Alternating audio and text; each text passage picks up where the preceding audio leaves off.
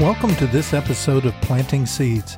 I'm Keith Jones, the preaching minister of the Calera Church of Christ, and I've prepared a short message from Scripture that's intended to be the planting of a seed that, if cultivated, will in time produce fruit in the lives of the listeners.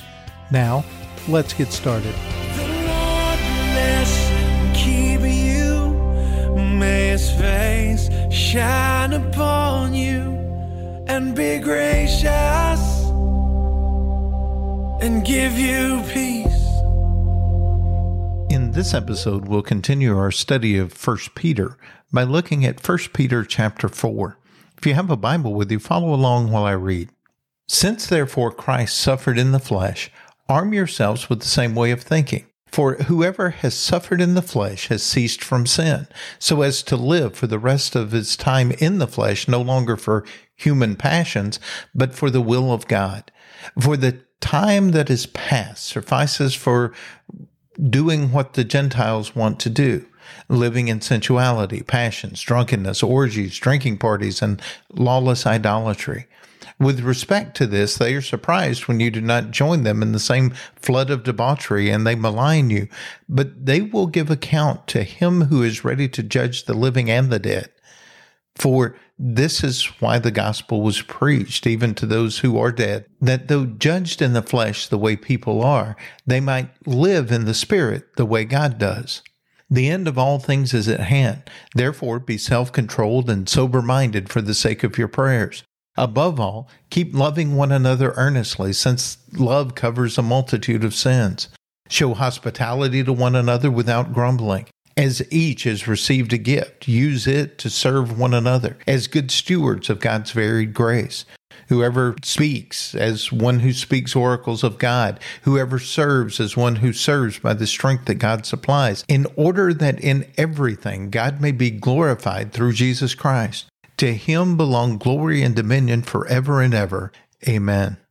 Beloved, do not be surprised at the fiery trial when it comes upon you to test you as though something strange were happening to you. But rejoice insofar as you share Christ's suffering, that you may also rejoice and be glad when His glory is revealed.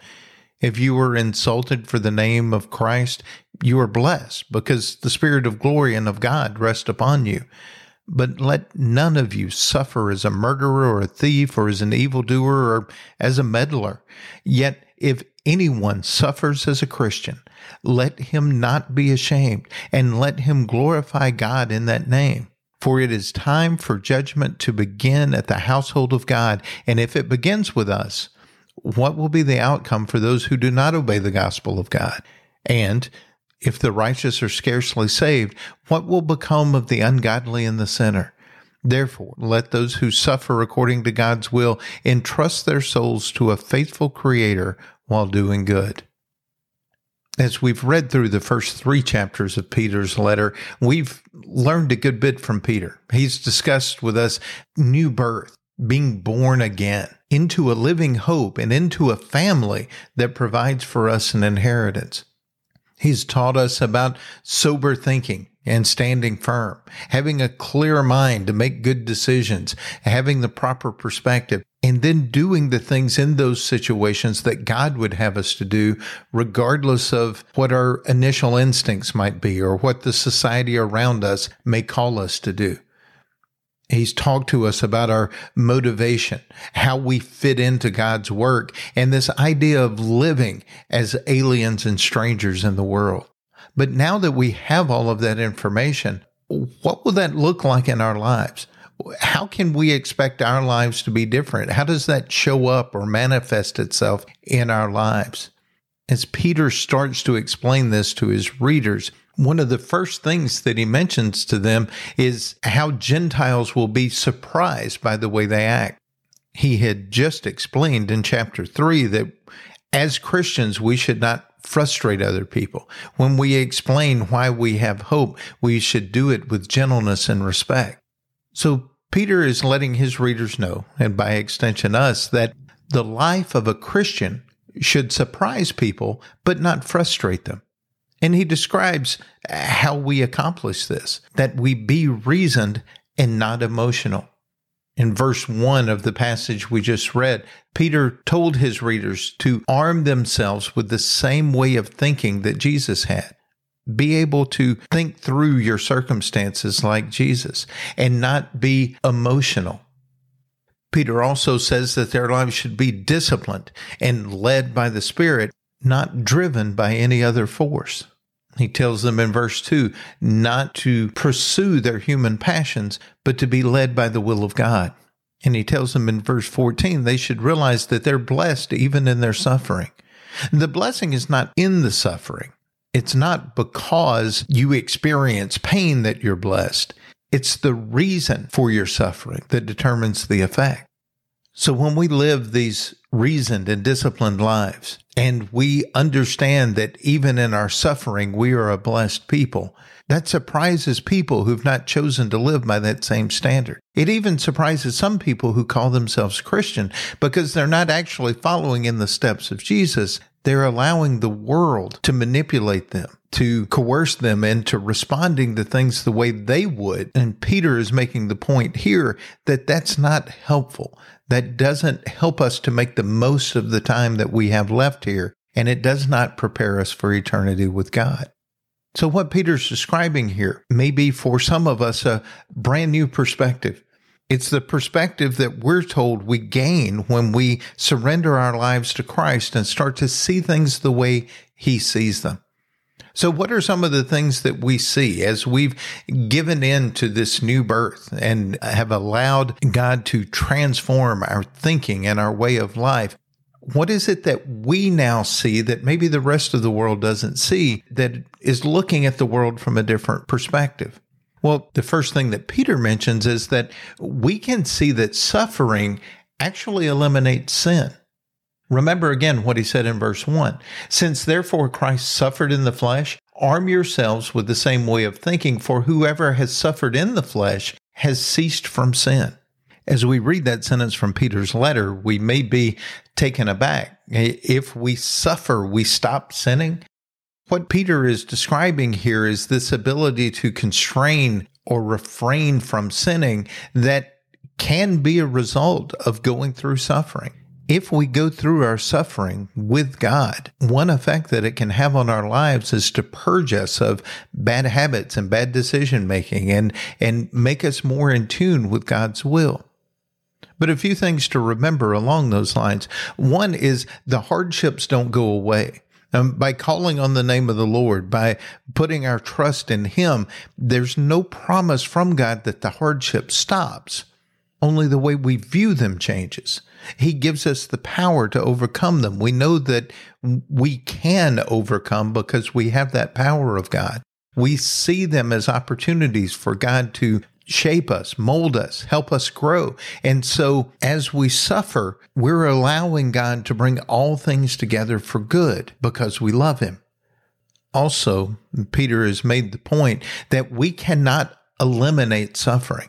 We cannot live a life where we never suffer at all, but we can choose for what things we suffer. We can decide why we suffer. We can choose whether the suffering we experience is for doing the good and right things that God wants us to, or by trying to take shortcuts and being selfish. We'll suffer in a different way, but we have that choice. We're told here and other places in Scripture that we cannot escape hardships, but we can deal with them. So when the promise is made that suffering can help us grow and eliminate sin, we need to allow this new perspective, this Christ-like perspective, to be the way that we see those things so that we get the benefit that can come from suffering. None of us like it. It doesn't feel good. But if we view it the way Jesus does, we grow from it. So we see that suffering can eliminate sin. We also see that love covers a multitude of sin. I think for some people, when we hear that sentence, we think of maybe a scale with our sin on one side and our capacity to love on the other. And if we just love people enough, God will overlook the sin in our lives. That's not what Peter's getting at all. What Peter is saying is that as we learn to love, more and more of our sin is covered or eliminated. In the same way that suffering can eliminate sin, love can eliminate sin. Right after that, he says, show hospitality to one another without grumbling. His point is that kindness is not intended to be a chore. If you're having difficulty loving people and showing kindness to them, if you're complaining about that, you haven't learned to love fully. And love covers a multitude of sins. The way this works is that the more I grow in my love for mankind, the less likely I am to do things that hurt mankind. If I love you, I wouldn't steal from you. No one even has to tell me not to steal because I care about you, and I would never take anything that's yours.